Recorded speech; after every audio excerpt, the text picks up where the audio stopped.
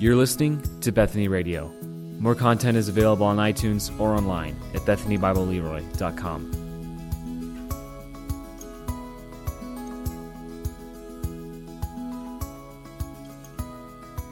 Well, good morning. I was going to wish Molly a happy birthday too, but she went to the nursery, I think, to help out back there. So if you can hear me back there, Molly, happy birthday once again to you. But good to have others with us. Those from college or training of sorts are back, and so good to have you back joining us again too.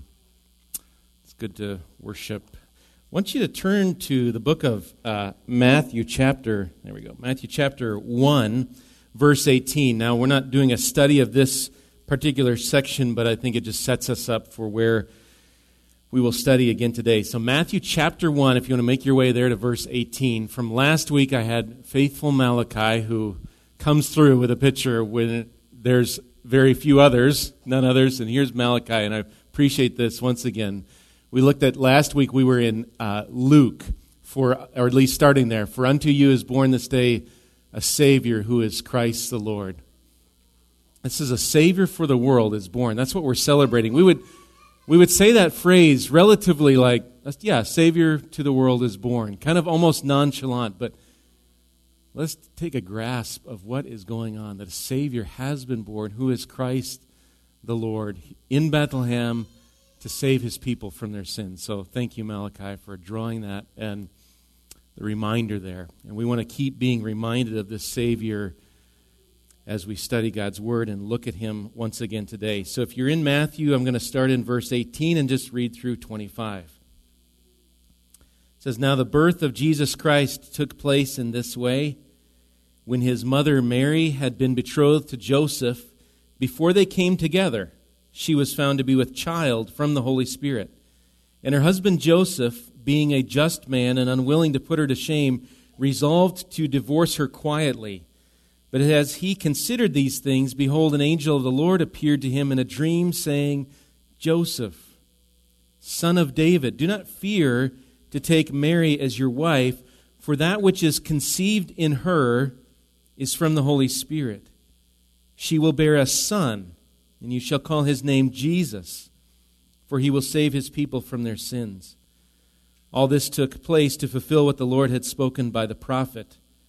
Behold, the virgin shall conceive and bear a son, and they shall call his name Emmanuel, which means God with us. And when Joseph woke from sleep, he did as the angel of the Lord commanded him. He took his wife, but knew her not until she had given birth to a son, and he called his name Jesus." Let's pray once again. Lord, again, as we come to your word, to multiple places today and multiple thoughts on just who is the Son born to Joseph and Mary, conceived by the Holy Spirit, and how we put together these things. Lord, would you just grant understanding through the various texts and what we'll think about today. And then through that, Lord, channeling through that, grant worship of just who you are and what grace and love would send a son on a rescue mission for sinners. So guide us to be delivered to praise, to worship you through what we think about and study in these next minutes that we have together. I ask this by your Spirit and in the name of Christ. Amen. Well, last week we kind of began this Christmas series on God incarnate. God incarnate, I think you've still got it on the front of your bulletin. Looking at this truth and reality. Last week really looking at the reality of the deity of Christ. That He is fully and truly God. And the Old Testament looked forward to this child who would be, as we saw just in Matthew here, would be God with us, as well as the mighty God in Isaiah 9. And then in the New Testament, we found the Old Testament being revealed, places like Hebrews 1 and Matthew 1 again. And Jesus himself, we looked at John 8:58, just that short declaration where he says, before Abraham was, I am, or I am, as we looked at the emphasis last week. This week we're going to explore more of what J.I. Packer, and again I'm using some from his book. I brought it just to show you Knowing God.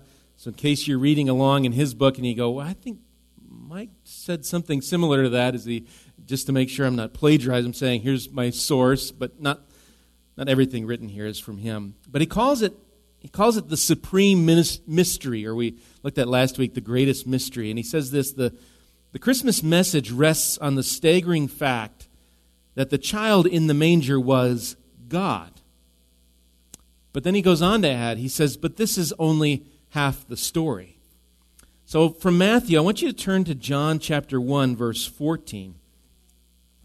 Matthew, Mark, Luke, John, I think we even looked at this last week. John chapter 1, we looked at the beginning of the chapter and even I think this verse or down to 18, but look at verse 14, and it's going to kind of be our launching pad for us in our study this week, where John, he's already shown Jesus to be the Word who was already in the beginning, this Word who was with God, and the Word who was God. And then in John chapter 1, verse 14, he explains really in 5 words the incarnation. Verse 14 says this, and the Word became flesh and dwelt among us. And we have seen His glory, glory as of the only Son from the Father, full of grace and truth. These words from verse 14, they seem to be one of the most succinct treatments on this subject, and just really summarizing in 5 words, the incarnation. That the Word who is God is the Word who became flesh. The word for became here means, you could say, to become, or to be, or be born, or be created. Interestingly, in this same chapter, in verse 3, the same word to become, where the word became flesh, same word there in the original is used to describe the word that all things were made through Him. So those things made through the Word, same here as He became flesh. And thus the maker of all things, looking back to verse 3, is indeed the one made flesh. There's lyrics from a song from Sovereign Grace Music. I think we'll even be singing it next week on Christmas Day. Glory be to God on high. And they go like this. Emptied of His majesty, He comes in human form. Being source begins to be, and God is born. I just thought those are interesting lines.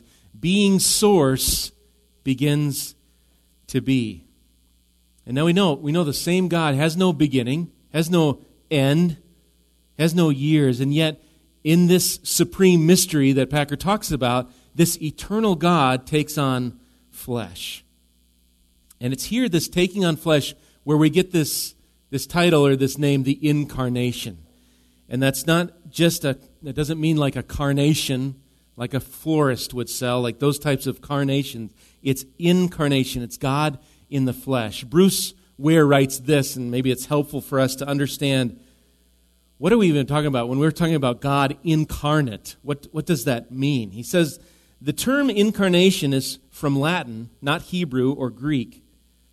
In Latin, the term caro or carnis refers to flesh or meat. So he says this will be helpful. We use this Latin word in our English word carnivore to mean a meat-eating animal or plant. So by incarnation, Christians have referred to the point in human history when the eternal Son of God was joined with human flesh or a human nature. Fully God, becoming also fully a man, is the wonder of the incarnation. And the passages we looked at somewhat from the Old Testament last week, they testify to God coming in the flesh. We saw a child was to be born. Remember, a son was to be given, you shall call his name. There's a child to be born. There's a son. And yet this same son's name will be Mighty God, and so forth. Or Isaiah, I think it's 7, the virgin shall bear a son. And we see that fulfilled, Matthew 1. And yet that son, that child, is also called Emmanuel, or God with us.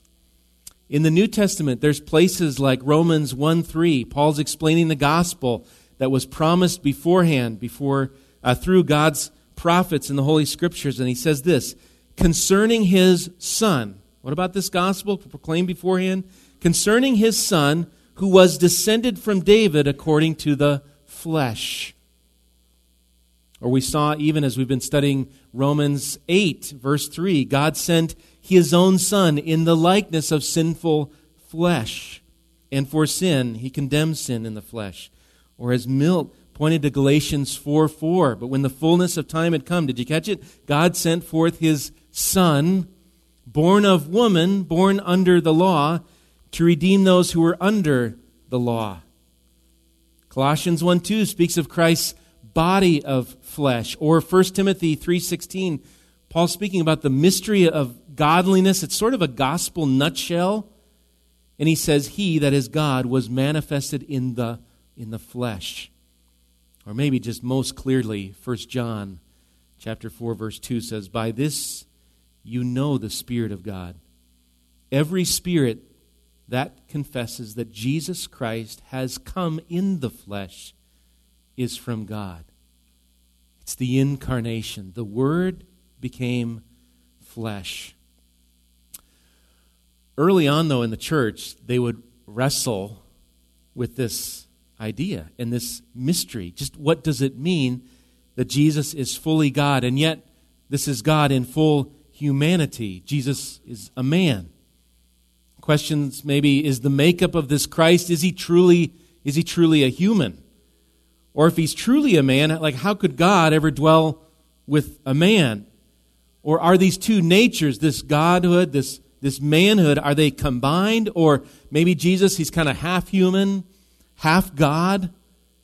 And so various heresies would be ruled out, and I'm just going to briefly cover them. I'm drawing on some help from the ESV Study Bible, and in my notes I thought, well, I'll just plug. I mean, if you're late on Christmas gifts, this is one of my favorite. You have your own version, your own study Bibles you like. It's just great. It's weathering, it's old, and the pages are oily on it, but there's great helps in the back and notes. Again, the notes aren't Scripture. Scripture is Scripture, authority, but it's helpful, and in these ways it's helpful. And I'm also drawing on Wayne Grudem here as well, for some of his history and ideas on some of these things. But we'll look at these various histories. I'll be rather brief, where I'm just going to go through them. You can write them down or look them up later on your own. But there was one group, thinking of Jesus as being fully God, one group, they're called the Ebionites. And from there we get the term Ebionism. You didn't know you were in class today. They would teach Jesus was simply the name of a man. Okay, here's their idea. Jesus was a man that lived. His name was Jesus. And then the power of God came on him. Okay, so he's just, another guy, but here's Jesus. The power of God comes on him, enabling, quote, him to fulfill the messianic role, but that Christ was not God. That's Ebionism. There's another view called Arianism, and that they denied the eternal, fully divine nature of Christ. They're believing Jesus to be the first and greatest of created beings. So Jesus is maybe like God, he's similar to the Father, but he's not of the same essence of God. And they might look at John where we are here, John verse 1, verse 14, and say, see, Jesus became, he was begotten, he was made. Wayne Grudem, though, would answer, he'd say the many texts affirming Christ's deity, and again, listen to last week, we went through some of those at least, are so strong that the early church concluded that whatever only begotten meant, it did not mean created. You might recognize the Jehovah's Witnesses. They're kind of great, and so forth, grandchildren of Arianism, a heresy denying the full deity of Christ. But what about Jesus being fully a man? Others would deny his full humanity. Docetism denied the physical substance of Christ. So he wasn't even physical. He just appeared to be a man. It's another heresy, another view. One statement was that when Jesus walked on the, and this is from long ago, when Jesus walked on the beach, he left no footprints. I'm pretty sure this was before the famous poem, Footprints in the Sand. I think that was well before them. They're saying, no, well, when he walked on the beach, he just left none. He wasn't a physical being. He was more spiritual. I'm not disputing the treasured poem, only to say, when Jesus lived on the earth, he left footprints. They were there. He was physically there. That's Docetism. Another, now they get longer, Apollinarianism. That's a fun one. Apollinarianism, where Christ is he's only partially human. You know, if we think of body, mind, spirit, he's partially human in body and mind, but not in spirit. And so he's like 2/3 human and not fully man. And my study Bible notes here, a Gregory of Nazianzen, I'm probably even saying that wrong, Nazianzen, there we go, Gregory, he said this, thinking of this, is Christ just kind of partially human? He says, that which he, that is Christ, has not assumed, he has not healed. But that which is united to his Godhead is also saved. And then there's a comment that says, Jesus had to assume every element in a human nature in order to fully redeem humanity. That's 4 of them. There's 2 more.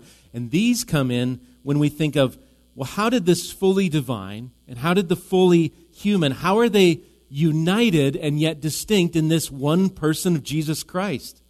How did the Word, God, become flesh or man? And so 2 other heresies arose concerning this relationship. Nestorianism made the distinction of natures so strong that it saw in Christ, it saw 2 persons. Not just one person, but 2.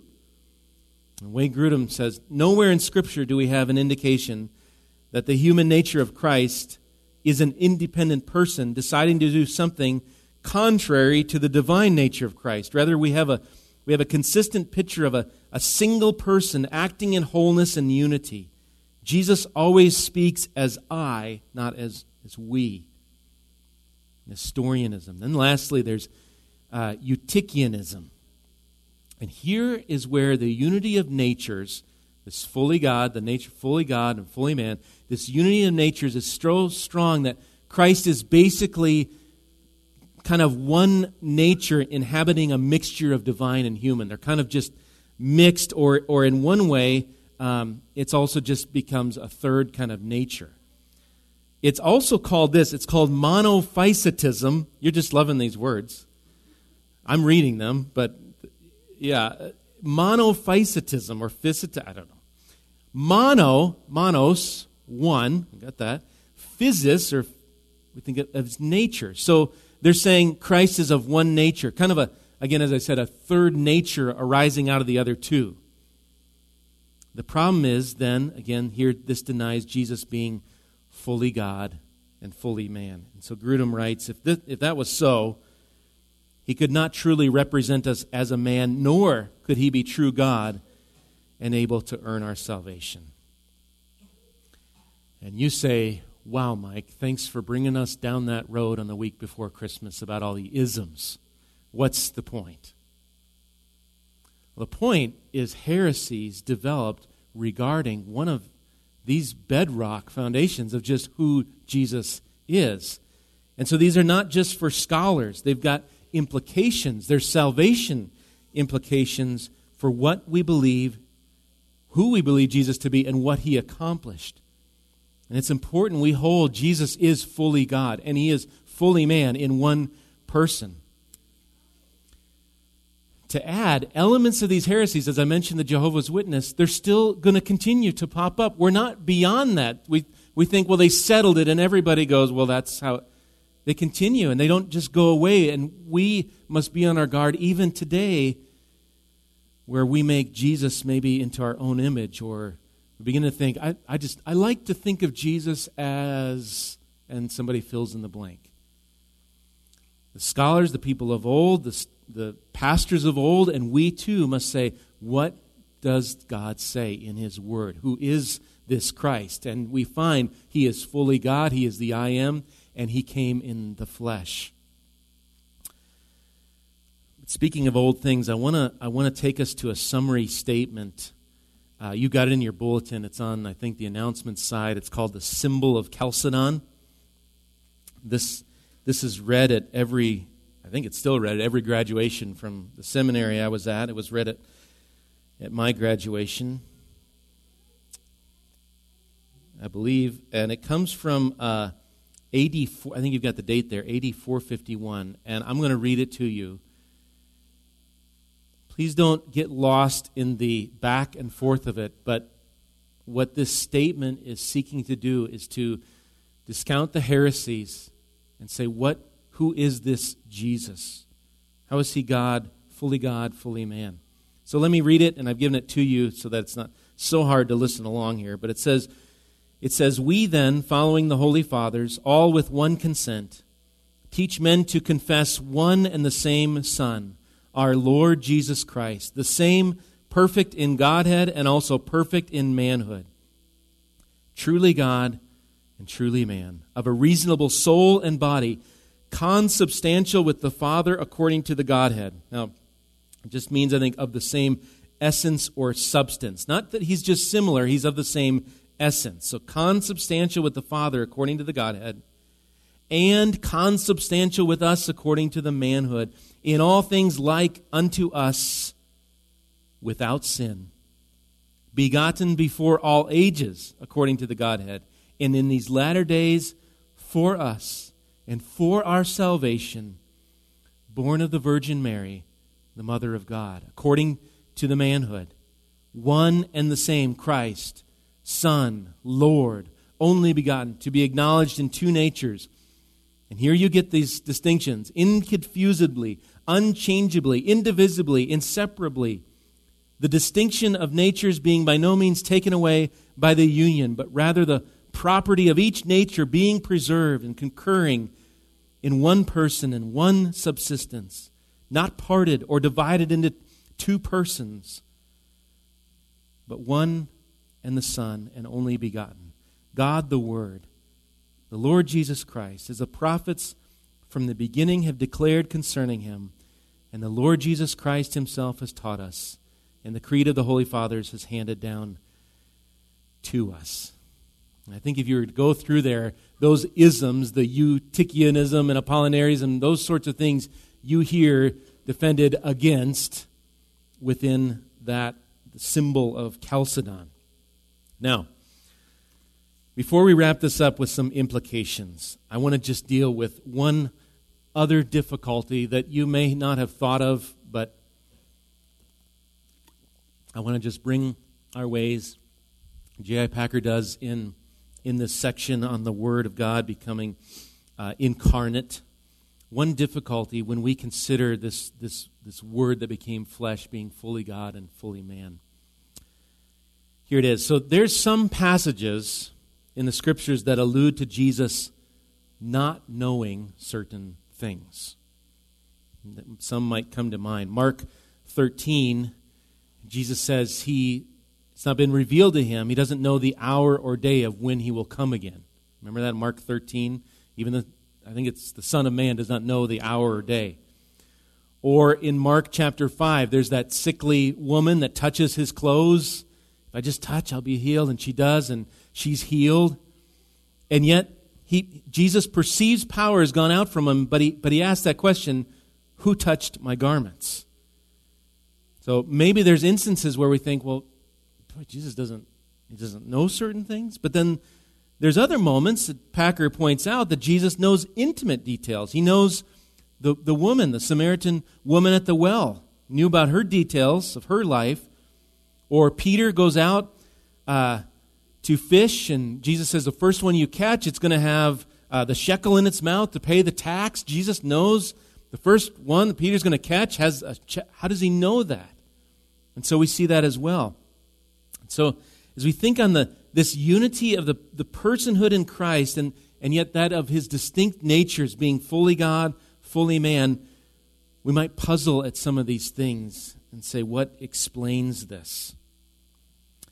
Now, some might want to explain that Jesus, in becoming a man, he gave up some of his divinity. It's called as long as we're in the school setting, it's called the kenosis theory. And it comes out of Philippians 2:7. I'd like you to turn there. I didn't look back at my sermon notes when we went through Philippians, but thinking we would have perhaps talked about this at that point. But if you look up Philippians 2, I'm going to read verses 5 through 8, but it's the crux is really in verse 7. And depending on your translation, you'll see kind of what this kenosis theory is trying to get at. So Philippians chapter 2, let me start in verse 5, where Paul says, "Have this mind among yourselves, which is yours in Christ Jesus, who though he was in the form of God, did not count equality with God a thing to be grasped."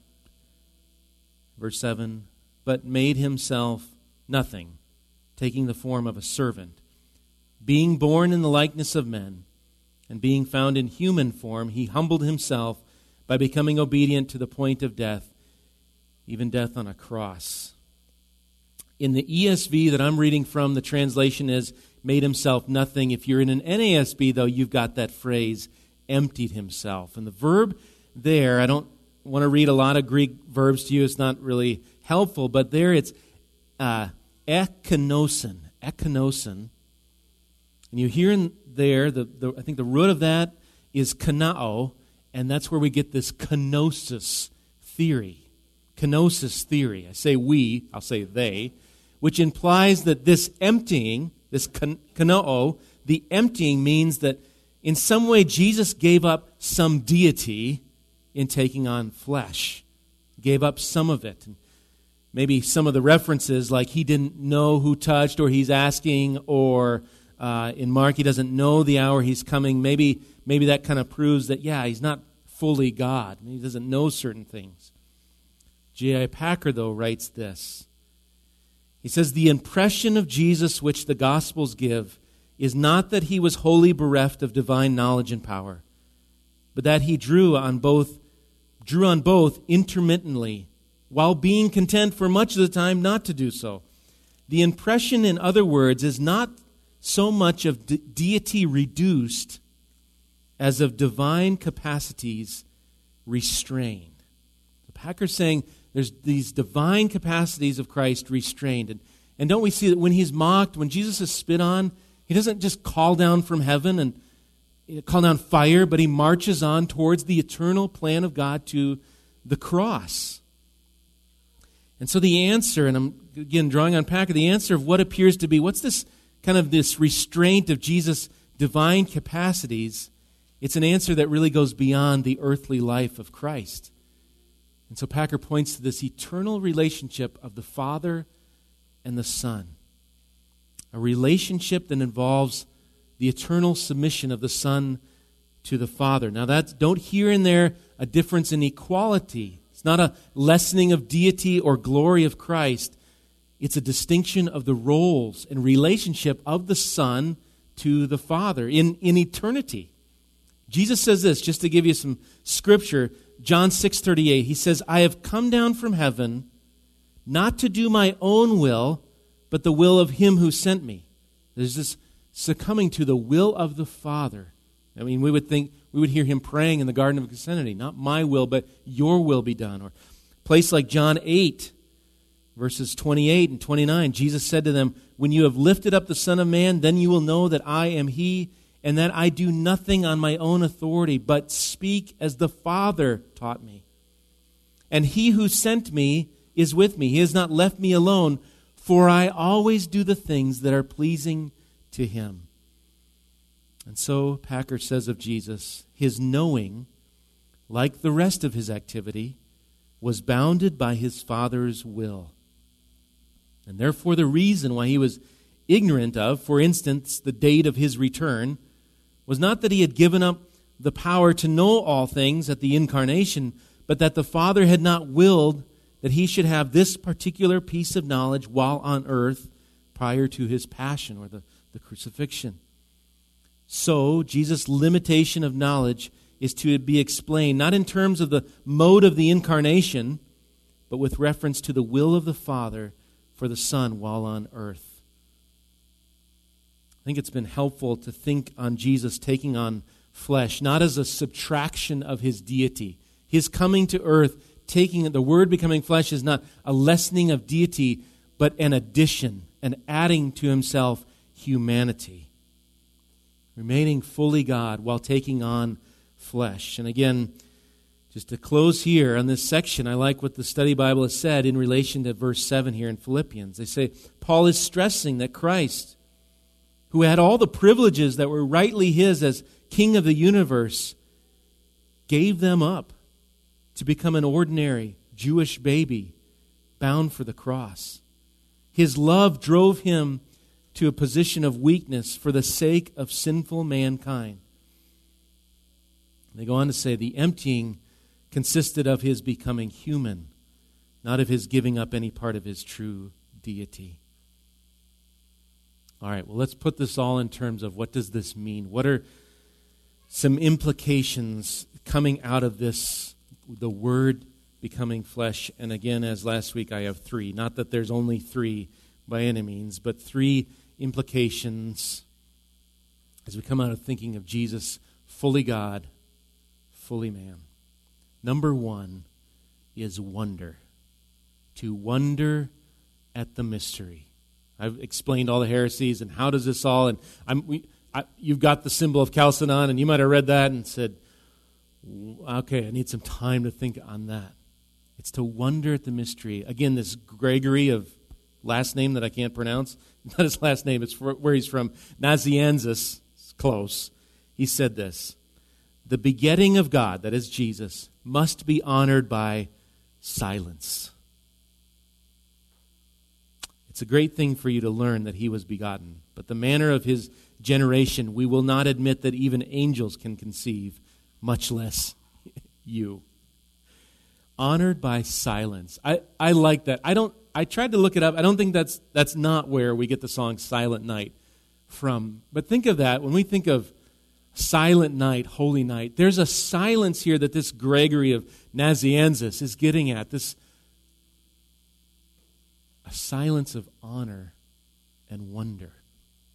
Mary herself, when she was told of this conceiving and bearing of a son to be named Jesus, she said, how will this be since I am a virgin? And to paraphrase the angel's answer, it's God will do it. And a child will be born who is the Son of God. And so next week, even on Christmas Day, we're going to be singing a song, Come Behold the Wondrous Mystery. We've sung it before, but it goes, at least one stanza, come behold the wondrous mystery. In the dawning of the King, he the theme of heaven's praises, robed in frail humanity. The song will call us, and one implication is to call us to wonder at the mystery. Number two is to imitate God's humility. To imitate this. Jesus humbled himself. You see it there in Philippians if you're still there. He being God, a very God, he did not hold on to his exalted status. He took on flesh, being born in the likeness of men. And where we read from in Philippians, Paul uses this, and he uses this instance of Jesus humbling to teach the church there. This is how you ought to think among yourselves. Look at if you're still in Philippians, look at verse 3. Where Paul says, do nothing from rivalry or conceit, but in humility count others more significant than yourselves.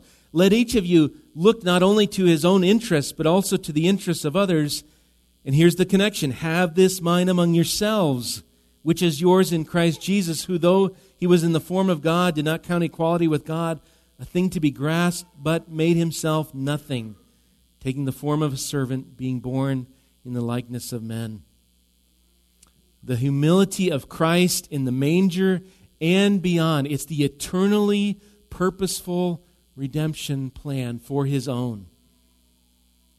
It's a plan for redemption, and it's an example. It's not just an example. So don't just live like Jesus. That's all he came. He came to be a propitiation for our sins. But there's this example Paul uses for us to imitate this humility. Exalted, oh yes, and humbled himself. Imitate it. And then number 3 is he is able. He is able to help us. Jesus, coming in the flesh, he is able to truly deliver us and help us. I want you to go now to our last scriptures of Hebrews chapter 2, verse 14. If you just make your way there lastly, I want to read just 2 sections out of Hebrews. One is here in chapter 2, starting in verse 14, that we'll look at. As you go there, as you look at verse 14, again, Packer writes this. He says it's this of Jesus becoming a real human baby.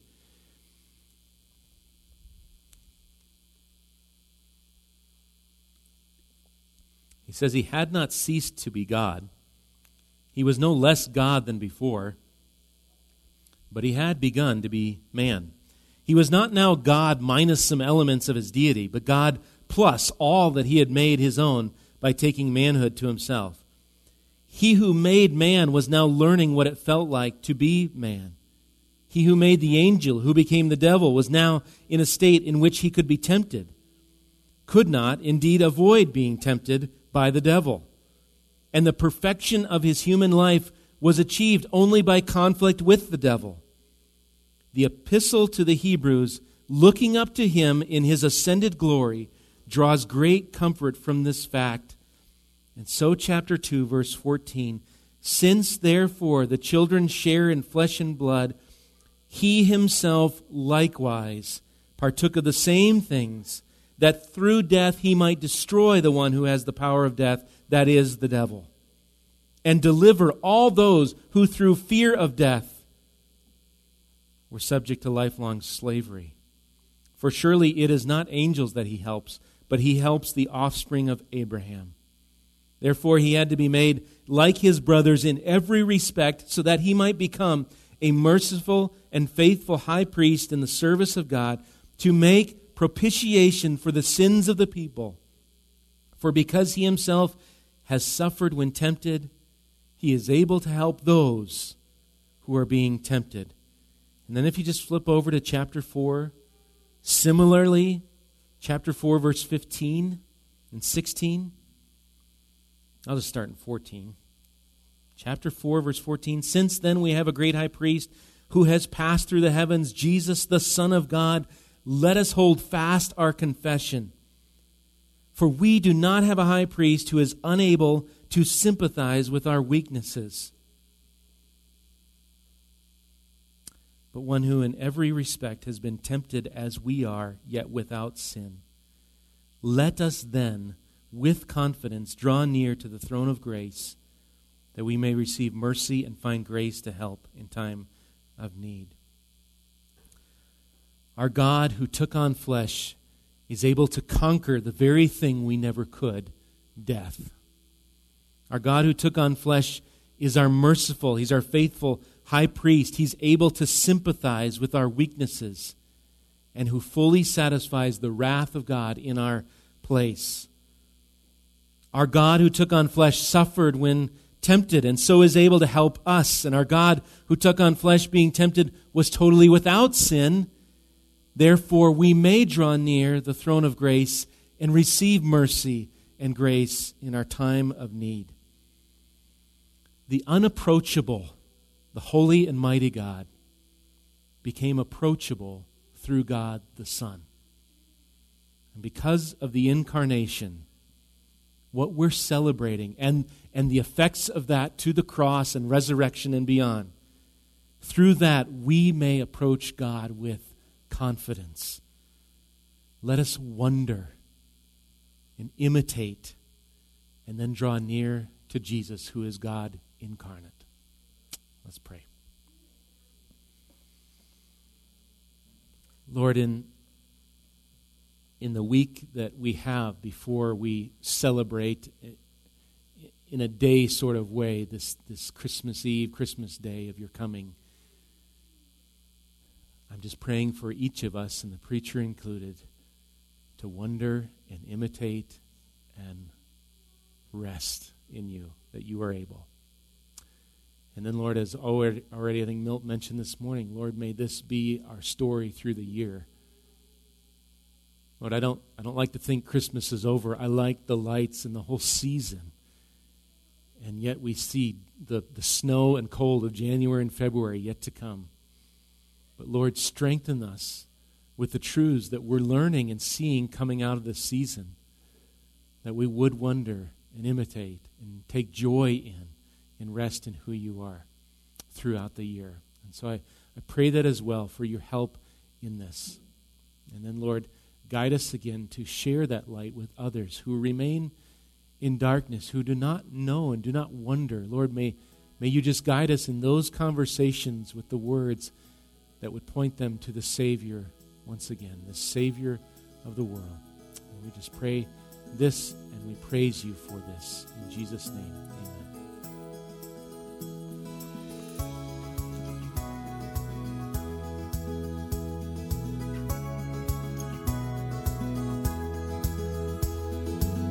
You've been listening to Bethany Radio, a production of Bethany Bible Church in Leroy, Minnesota.